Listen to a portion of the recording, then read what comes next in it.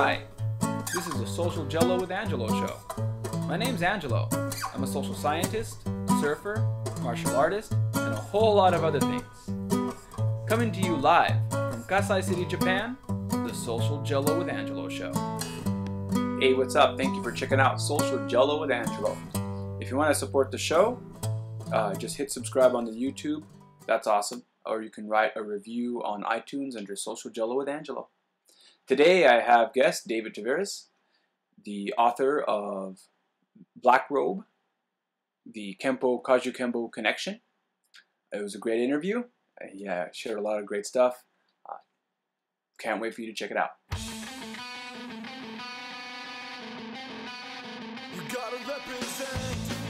Hey, what's up? So I'm here with David. David, for my listeners, I don't want to mess up your last name. Can you state your name real quick, please? Sure, it's David Tavares. David Tavares. Awesome. Well, David, again, thank you very much for being on the show. I really appreciate it. And Well, thank you. It's an honor to be here. And I guess I always say this to all. This is part of the Kaju Kempo series. If you didn't catch it in the intro, and I always say this to the listeners of the show, but I always mention it. I don't personally care about. I mean, I understand that there's a lot of stuff behind rank and belt, and that's awesome. That's great. But I don't really focus on a lot of that. But I still ask my guests that do martial arts to talk about what rank or title they have in their style. And in the Kaju Kempo series, this involves whatever belt and rank you have in Kaju Kempo. Would you mind sharing what your title or rank is in Kaju Kempo? I'm an 8th degree in Chinese Kempo, and I'm an 8th degree in Kaju Kempo through the ordinance Kaju Kempo Ohana. But they say that 8th degree is a professor, but to me, I just like to be called David. I'm a lot more comfortable being called by my given name. I like that name. It's a good name my parents gave me. But that's the rank or the title that I have. Awesome.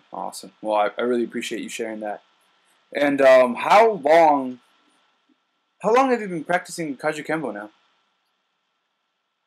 I started in June of 1971 up in a place called Pacific Palisades in the Upper Pearl City area. Cool. The Upper Pearl City area in which state? It's in Hawaii. It's in Upper Pearl City. It's a place called Pacific Palisades. That's where I started training at the rec center over there in 1971. Awesome. So in Hawaii. Cool. And what got you into Kaju Kempo? It was purely by accident. What it is that my parents at that time they just got a divorce, and my mother brought us back to Hawaii. We were living in California at that time. My mother brought us back to Hawaii, and we had a house up in the Palisades area, and my mother was bringing us back from the grocery store, and on the way back she saw at the rec center that there were some kids training Kaju Kempo. They were out in the playground area. Half of them were in the pavilion area, half of them were in the playground area. And she goes, "Look, there's karate over there, there's karate over there, but they're wearing black uniforms." And she says, "I think I'm gonna enroll you guys in it." And I didn't think anything of it at the time. I wasn't interested or anything like that. But she ended up enrolling us, and I really didn't want to go because I had no interest in it or anything like that. And I went. It was on a Saturday morning. We went over there, and there was a bunch of us apparently that enrolled at the same time. And I tell you the truth, man, I sucked at it. I really didn't like it. I had no interest in it or anything like that. But I had a real short attention span and everything. And my brother, the three that my mother enrolled was my older brother and my older sister and myself, and they had no interest in it either. They didn't go to classes. I saw that, and so I didn't go to classes. And finally, one day, my mother found out we weren't going, So she asked us, she said, "Do you guys want to still train in the martial arts? Because I don't want to be paying for nothing, because I heard you guys not going." So my older brother and sister said no, they didn't want to do it anymore. And then for some reason, something told me, yeah, yeah, I still want to go. So, I ended up staying. I still didn't like it. It took me a while before I ended up showing any interest in it or any liking to it. But that's how it happened. It was just all pure, you know, uh, accident or destiny, whatever which way you like look at it. Wow. Yeah, it's really different, right? Everyone has a different martial arts journey, Hmm. and how it kind of turns out. I guess when you're introduced to something as a kid, it's really different than when you decide to choose to do something as an adult, right? So it's like Hmm. there's like a different angle there. So you decided to stick with it, right? You said, "Hey, my siblings quit, but I'm gonna stick around and see where this goes." And who were you training under back then? It was the Godin School of Self Defense, but the guy who was running that branch was a guy named Martin Buell, and we were training under him, but we were fighting under the Godin banner, under the Godin patch, and the Godin method. I don't know if you ever heard of Professor Godin, but that's the guy I wrote about in the book along with Joe Emperado. Yeah, yeah, yeah. Yeah. And that is something to mention. If I haven't mentioned it already in the introduction, which I will mention it in the introduction, one more time I'm going to mention it now. David is the author of. Let me get the book here so you can kind of see it. I know it's on the corner right here. I'm going to edit it in, but yeah, he's the author of the Black Robe, the Kempo Kajukenbo Connection. If you don't got a copy of it, I'm going to have a link to it in the video description. Um, but yeah, you do mention that in your book. You mentioned that you joined Army Gordon, and how I guess getting back to your journey, if you don't mind, you Hmm. you something at one point must have clicked, right? Yes. When did you actually start to enjoy the training, and what was it that kind of led you into that moment? Well, a lot of the instructors there, I don't know if they saw anything in me or whatever, but they were, particularly there was a guy named Gilbert Rogudo and Billy Takeuchi. They were both really, really good instructors. And like I said, I don't know if they saw something in me or they were just, that way with all the students, but they always encouraged me when I did started making improvements, and they always stuck with me. Even though they saw me, veering away or not paying attention like that, they would always try and hold my attention because I had a real short attention span back there, back then, and um, finally when I started to improve and I got all the encouragement, nobody really ever did that, for me as a kid. So I kind of like that, and all the people that were training with me, they all went to the same school I did. I ended up going to, uh, I was new to the neighborhood and everything like that, so I didn't have any friends. But then when they were all training in the martial arts, I started hanging around with all the kids that trained in the martial arts, and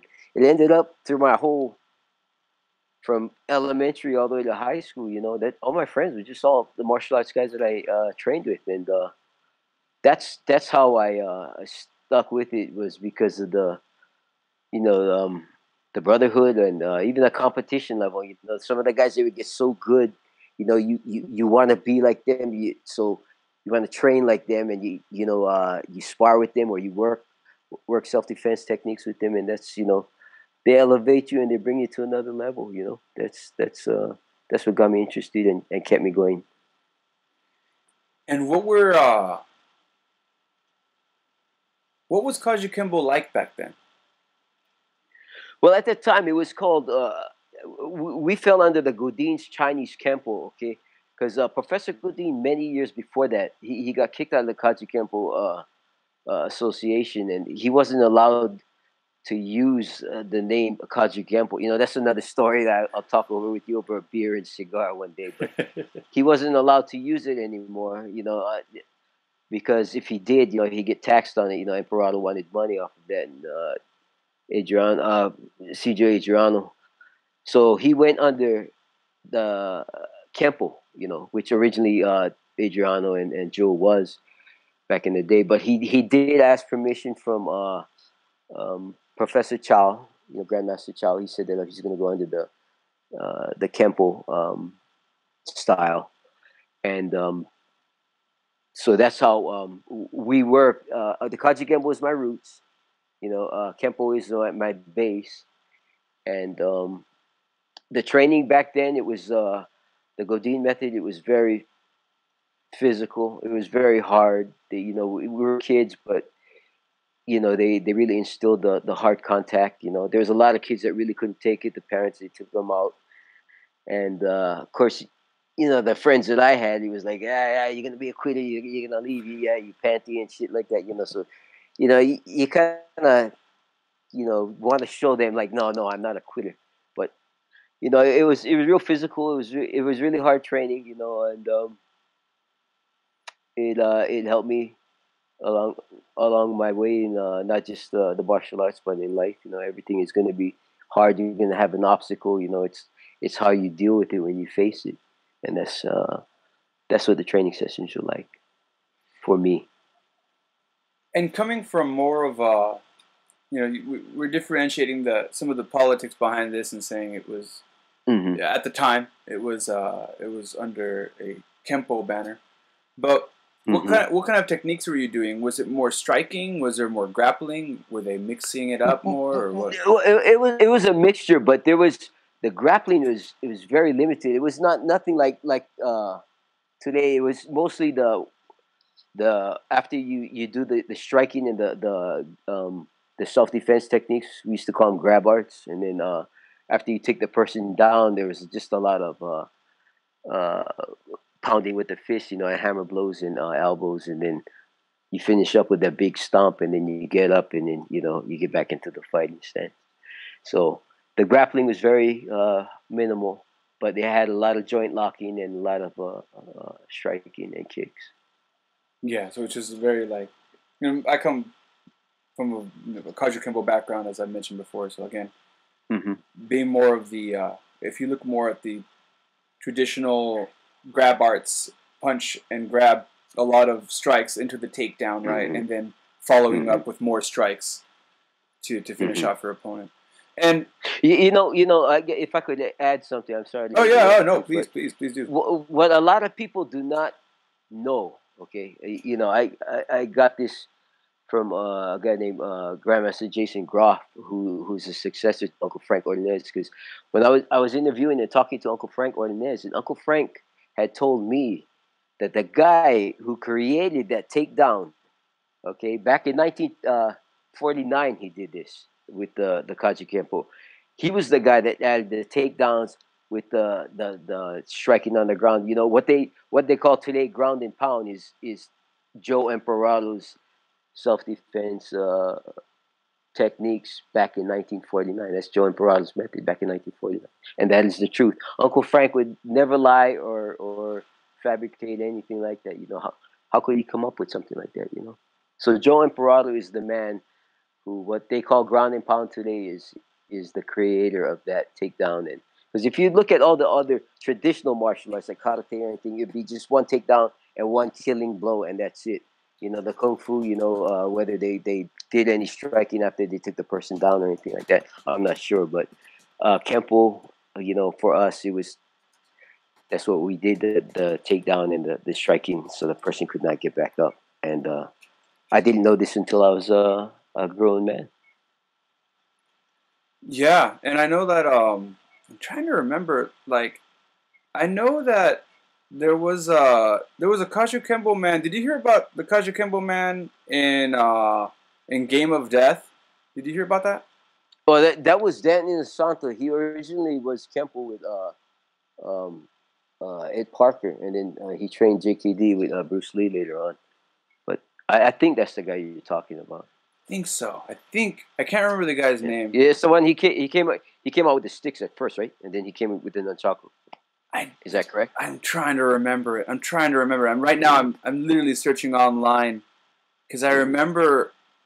I remember there was this documentary that mentioned it briefly about how there was a scene in one of the padogas where eventually the guy ends up doing like The The guy, Dance of Death is the called. Dance of Death. Yes, that was Yeah, it. yeah. The That Dance was of that was Death. Dan Santo. Yes. Yeah, yeah, yeah. Over the Yeah, guy, and they were trying to say like, and they were linking the idea that that came from originally came from Kajukenbo. So yeah, yeah. yeah. I thought that was a pretty cool side note on that. So, what was some of the going back to your story? What were Hmm. some of the challenges you faced in your training? Well, like I said, I had a hard time learning. I had a short attention span. It's just learning the katas and memorizing it, and the blocks, the strikes, the basics, and just the even the physical training part. I mean, I as a kid, the only kind of physical training I got was I played little league baseball back in California, but I mean nothing like what we were doing.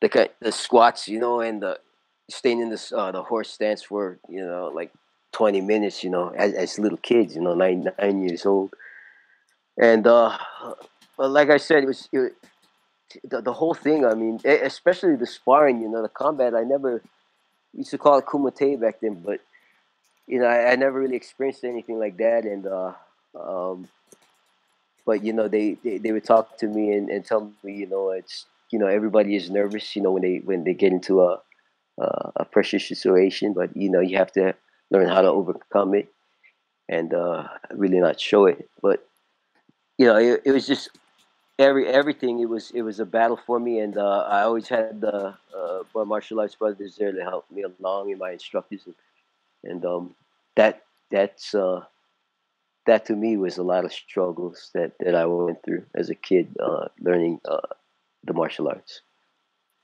And at what point did you end up getting your black belt? My black belt. See, there's a big controversy in my ranking. What it was is, I'm glad you asked that question. By the way, and it'll take some time for my answer, but Oh, it'll be please, crystal please. clear. Yeah, Okay, as many details Professor. as you want. Okay, Professor Godin, in his method at that time. Okay, you could not wear a solid black belt rank unless you were the age of 18 years old. You had to have the maturity of an adult, a strength of a man, the strength of a grown woman. And as I said, the maturity of an adult. So they always held you at if you were under 18 at a junior black belt rank. So the tests were exactly the same. All right, the test was exactly the same. So I was. Did you just sneeze? Yes. No, I Yeah, coughed. Sorry. plastic belt. it Sorry. was a cough. It was a cough, but I'm Okay. good. Uh, Sorry. but anyways, I reached the level of junior black belt in 1974. I believe I was eighth grade. I was like 14 years old, and all the way from 74 till 1979, I held the junior black belt rank, and I left for the army in August '79, and then from there, I would work out with the other martial artists while I was in the army. But anyways, when I got back from the army, I did some boxing and I won the flyweight title uh, uh, in 1983. And then a guy who a guy who once was my friend, who trained with the Godin system with me. He trained in like in 1969. I came in '71, but we were friends at one time. He opened up a branch under Martin Buell. Martin Buell had broken away from Godin before Professor Godin's incarceration. So he was like under this thing. It was called the Universal Kempo Karate Association. So he said, David, I need help teaching at my school, because I got students and there's not enough instructors there.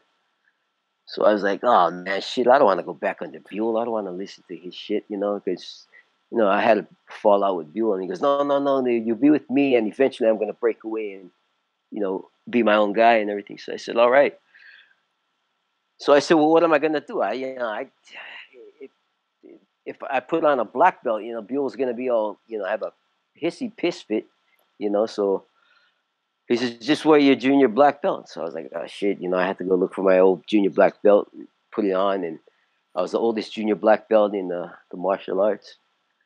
But anyways, the guy ended up breaking away, and then he told me, okay, you're gonna have to test for your black belt now under me. And I was thinking, oh shit, man. I mean, I you could call it conceited or what, but I was thinking like, God, I got black belt level. I proved that back in 1974. I did the test, and I won a boxing title and everything. I thought, maybe that would, I can do all that. He goes, yeah, well, you're gonna have to do it under my system. So I went through his shit. I got my black belt, and then through his system, and I kept teaching at his school. There was a fallout between me and that guy, and when I left his school, he sent me a letter saying, "Give me back my black belt." And in fact, I wrote I wrote a chapter in the book about it. And I said, "Well, take your belt. You can have it. I don't want to be associated with that guy. So it ended up, I still wore a black belt. I mean, it's just like I think you agree with me that the black belt, it's what you wear. You have to uphold it. You got to have the skill level to back it up. I mean, that black belt is not gonna fight for you on the street. If you're not worth the shit, that the guy who's gonna mug you is gonna take that black belt, wrap it around your neck, and tie you from a freaking tree with that. You got to be able to uphold that rank and have the skill level. But anyways, good Professor Goodine, he had heard what happened. He said, "Hey, you know what, David? He recognized me and he signed the certificate. Saying that I see you as a fifth degree level. You go ahead and you wear the black belt and you're fifth degree. So my black belt, to be recognized, by I guess you want to say legitimately or whatever through bloodline level, it was through Professor Goodine many years after I joined. Like you're looking at like in the '90s. So it took me like about like 35 freaking years to get a black belt. I mean, legitimately on paper and everything like that. But, the people that I trained with, they saw me as a black belt back in 1974. But if, you're still going to have those pencil pushing, pencil geek guys that'll say like, nah, that guy he's nothing. He's, but I mean, I don't give a shit. But that is my lengthy story of me getting my black belt. Now that's you hit on a lot of different points that I wanted to talk about with you. So like that's why I always mention about the rank. Like for me, and again, before I speak my opinion, I just want to say this is just my opinion. They're not. You can take with it what you want, but the black belt, once you've earned it, once you've done whatever it needs to get done to have that put around your waist. I think there needs to be a very big clarification between someone who was awarded a black belt in whatever style, and I don't care what style we're talking about here. This goes across styles because this drama goes into even Brazilian Jiu-Jitsu, and as you know, I cross train, right? So I train with the Gracies, under the Gracie Barra banner, and they've had a problem even in jiu-jitsu with these people, these quote-unquote fake black belts. And you see this online. You see this online quite a bit. Fake black belt gets destroyed by real black belt in tournament. You look that up, you'll see a bunch of them. And in some of the videos, legitimately, it's some moron who bought their black belt on Amazon or ordered it online and then thought they can go into a jiu-jitsu tournament and compete and get their ass handed to them.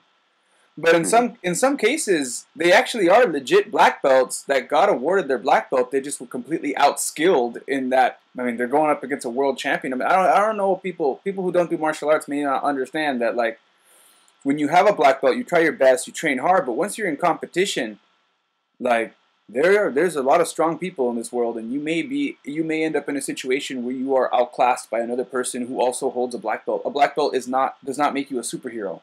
Like. That is correct. You do have some skills there. There's good skills behind it.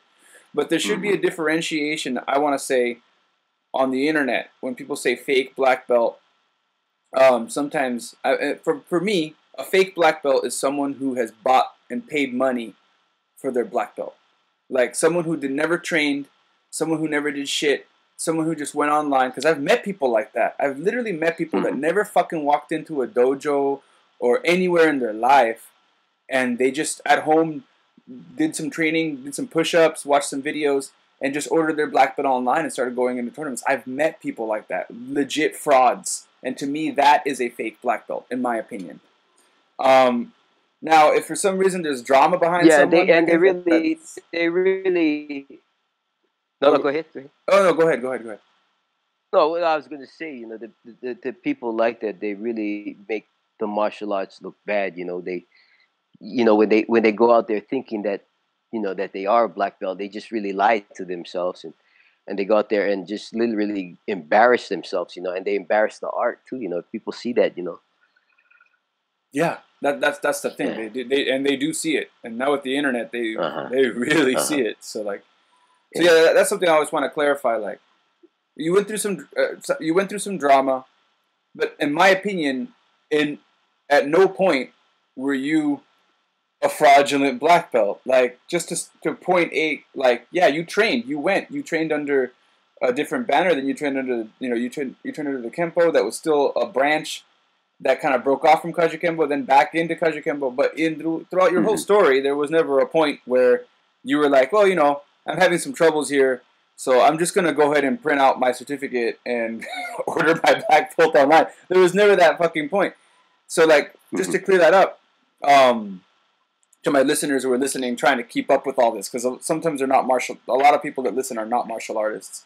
So Hmm. to those listeners, I just want to point out that when when a martial artist talk about a fake black belt, sometimes it will include this other thing that has to do with lineage and bloodlines. And that's a whole different political story. That's what I want to really clear up. That's a whole different Hmm. story as compared Yes. to what someone who doesn't do martial arts would consider a fake black belt, which is someone who just purchased their black belt. And then the second thing I wanted to say was I'm dumbfounded by the idea that someone can take away a black belt.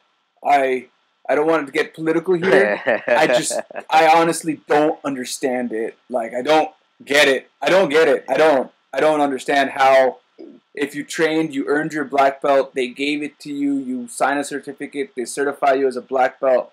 I understand maybe them saying that maybe in a situation, a hypothetical situation where you do something really horrible, like become some sort of mass killer, murderer, something really unethical.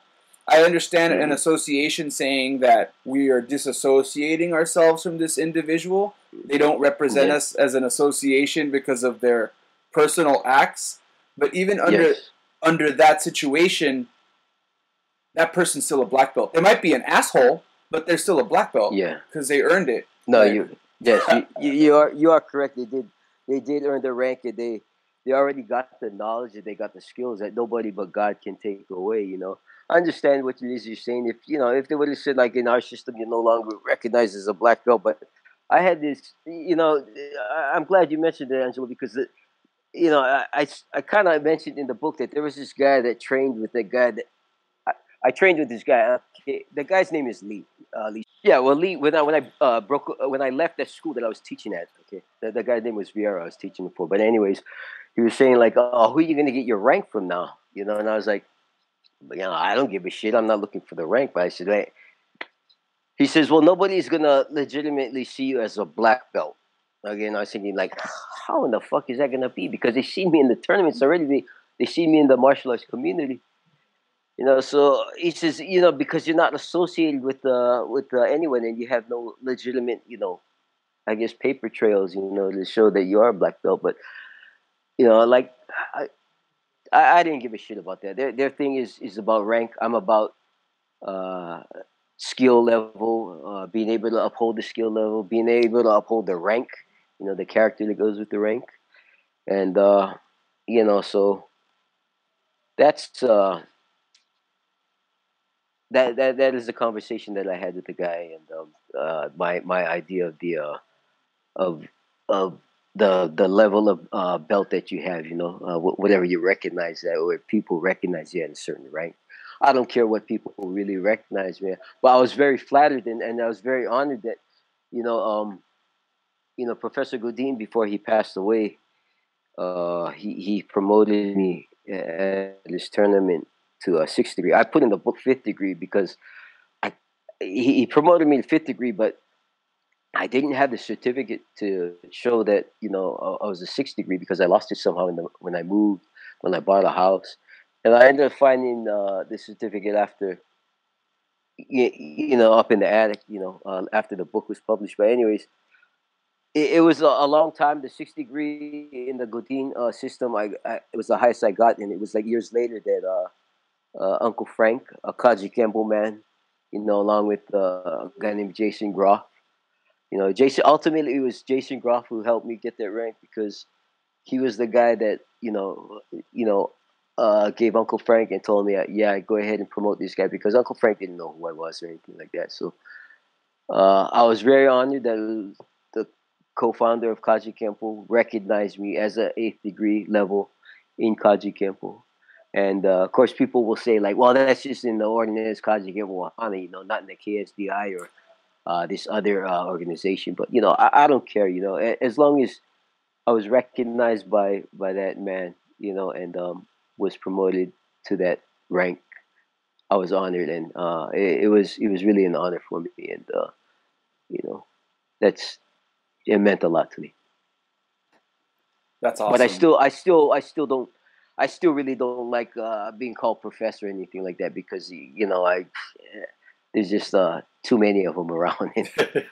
You see what I'm saying, right? No, Yeah, I've but actually, I like when they did it. I've had grandmasters say the same thing. There's Yeah, too yeah, many. yeah, yeah, I mean, it's funny. So I'm out here in Japan, right? And so yeah.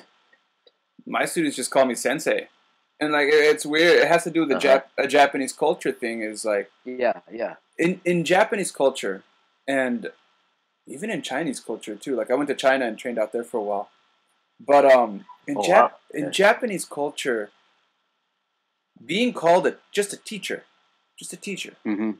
Mhm. they have a really high honorable status for people who are teachers, just Yes. teachers, and you can teach anything. Yeah. It doesn't have to be just Mhm. martial arts. Just like in general, society out here really values people who put time into teaching what they know to the next generation, whatever that is, Mhm. piano, Yes. science, martial arts.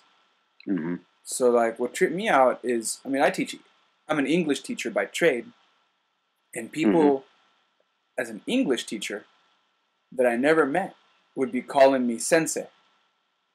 Like Mhm. I'd be out shopping, and a parent, I understand a kid calling me a sensei because I'm their sensei, but I'd have a Mhm. parent go up to me and be like, Mhm. "Hey, you're Angelo Sensei. Nice to meet you. You're my son or daughter's English teacher," and they'll call me Angelo Mhm. Sensei out in public, which is still Mhm. weird. I tell them just call me Angelo. Like this is weird Yeah. for me. Yeah. Like you Yeah. calling me Sensei because I come from the martial arts background. But then when you add the martial arts background to that, Mhm. it's a very honorable thing just to have that title of Sensei, just to be a Yeah. Sensei. Yeah. Um, and I think in Kaji Kembo as well, just to have the title for me, the title of instructor, I kind of carry Mhm. some of that Japanese philosophy. Just that title to give someone the not just honor and respect, but to trust. To give Mhm. someone your trust. Hey, this is my child. I trust you to teach them how to protect themselves. And Yeah. whether it's Sifu, Sigong, Professor, Sensei, that trust, in my opinion, is what it's all about. Is that society, the community trusts you to have their children. That's a great honor in itself. Like, and it's great if it comes with a title. Hello. But oh, can you hear Lost me? Are you there? connection with you there. All right, here. Yeah, Let I me kind see. of lost connection with you. Oh, okay. Are you here? Can you hear me now? Yeah. Yes, I can. Oh, okay, Yeah. cool. That in itself, I think, is a really big thing. That if you're teaching martial arts, is something that to remember, I guess, or to think about. Yeah. The respect part is really what I noticed. Is really kind of being neglected down in the martial arts. That's like because you live in Japan, and I only went to Japan once for that MMA fight, and they're really a lot more respectful to the martial artists. So that I learned, they really it was a lot different than fighting in the states. They're a lot more respectful because it's just one of the birthplaces of the martial arts, and it was just I was really honored by that. I mean, just it really surprised me the respect over there for the martial arts. Yeah, yeah. It's a total different outlook, in general. But like, yeah, that was something that I'm always kind of reflecting on, like Hmm. when it comes to titles and whatnot. But I really appreciate you kind of going through that journey. So you ended up now you're doing your thing. Um, if you don't mind me switching gears a little bit, I kind of want to talk about your book. And Okay, go ahead. while we talk about your book, I don't want to. I'm going to try my best not to give Yes. away key points of the book because I want people to read the book to get those surprises and experience it the way I experienced it because I really did enjoy reading it. I like how you wrote it from a very relaxed perspective. Like you wrote the way I'm talking to you right now, which I felt Hmm. like I was sitting in a room. For those of my listeners, if you pick up the book, you're gonna feel like you're just sitting in a room talking to David. That's exactly what it feels like, and I like that. I felt like we've already had a conversation. Just I was listening to you, and you didn't get to hear me say anything back. Oh, well, But that thank was, you. Thanks. yeah, it was. I like the way you wrote it. Um, Thank you. in the book, um, what would you say the book is about? I don't want to say it. I'm going to let you say it. What would you like to tell my Uh, listeners? What's the book about? the book mostly it focuses on what happened at night back in 1958 on Memorial Day weekend when Joe Emperado he got he got stabbed and it took his life. You know, Professor Godin was with him that night, and there was a lot of bad narrative um, on what really happened. I think a lot of people they went by what was written in the newspapers. That's what they went by, and I believe. This is going to cause a lot of backlash too. I believe CJ was the same way. I really don't believe that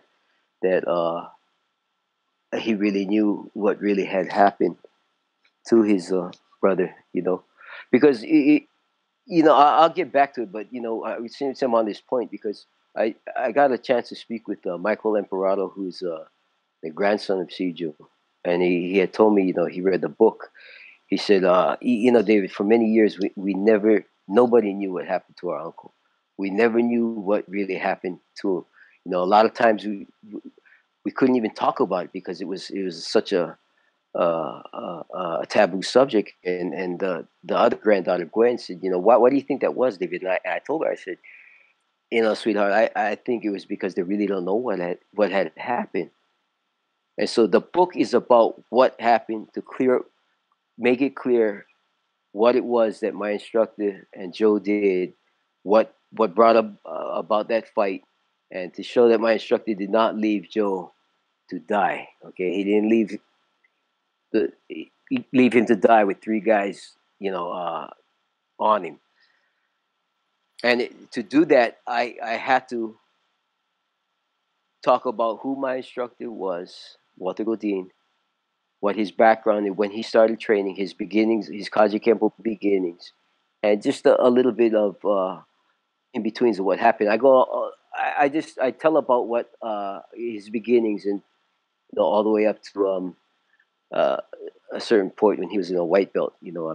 I won't give that away, but in order to know who Professor Godin was, I gotta tell a little bit about myself, the guy who's telling the story. So I just gave a little bit of my background of who I was, where I came from, talked about my instructor, talked about Joe Emperado and what happened that night.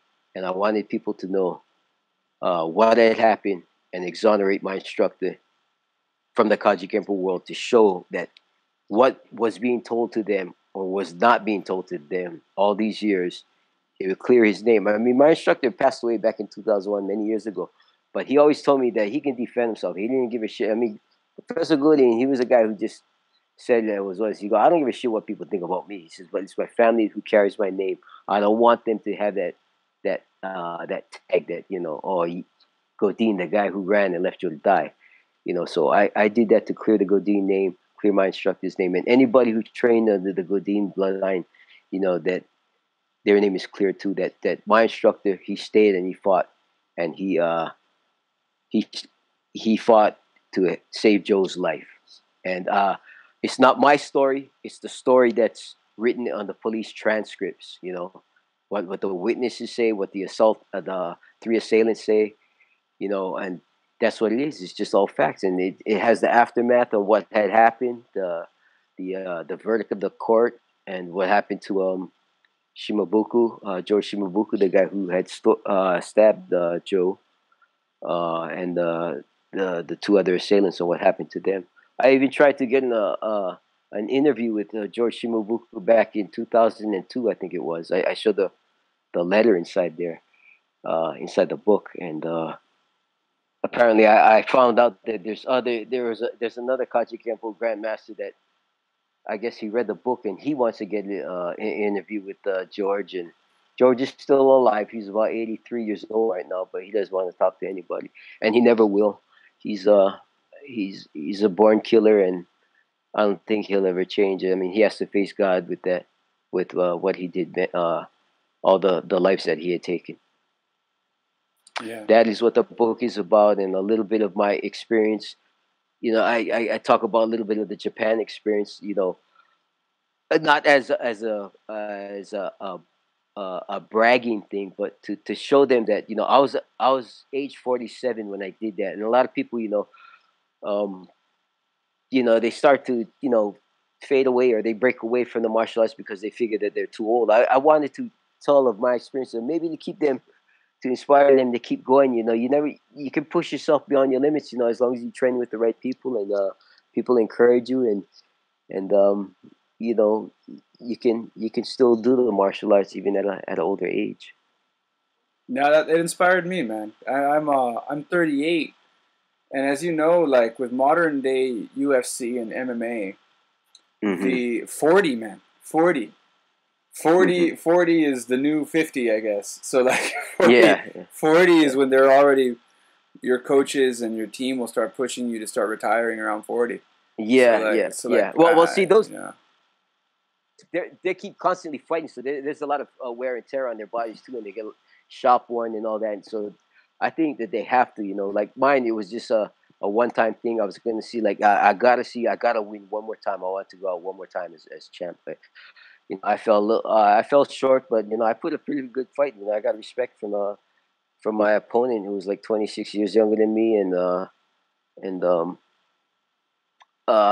people up there, the Japanese promoter, and the fight doctor, they uh they shook my hand. They told me, good job and everything. So It's I good. felt good about that. Yeah. No, that story is inspiring, man. It is. Like I said, it inspired me. I'm being told to retire soon, and it made me feel like, you know what, I still got some time left.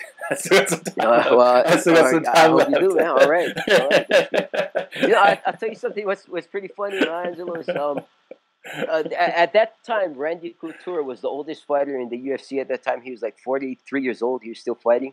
And I said, I'm going to see if I can, do it. I was at 47 at that time.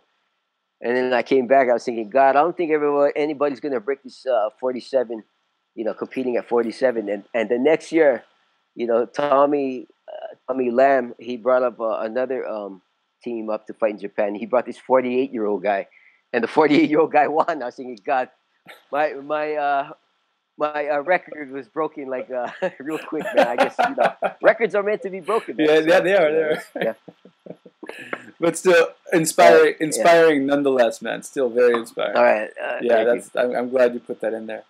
And another thing I'm going to repeat to my listeners and to anyone who's going to check out the book, it was very objectively written.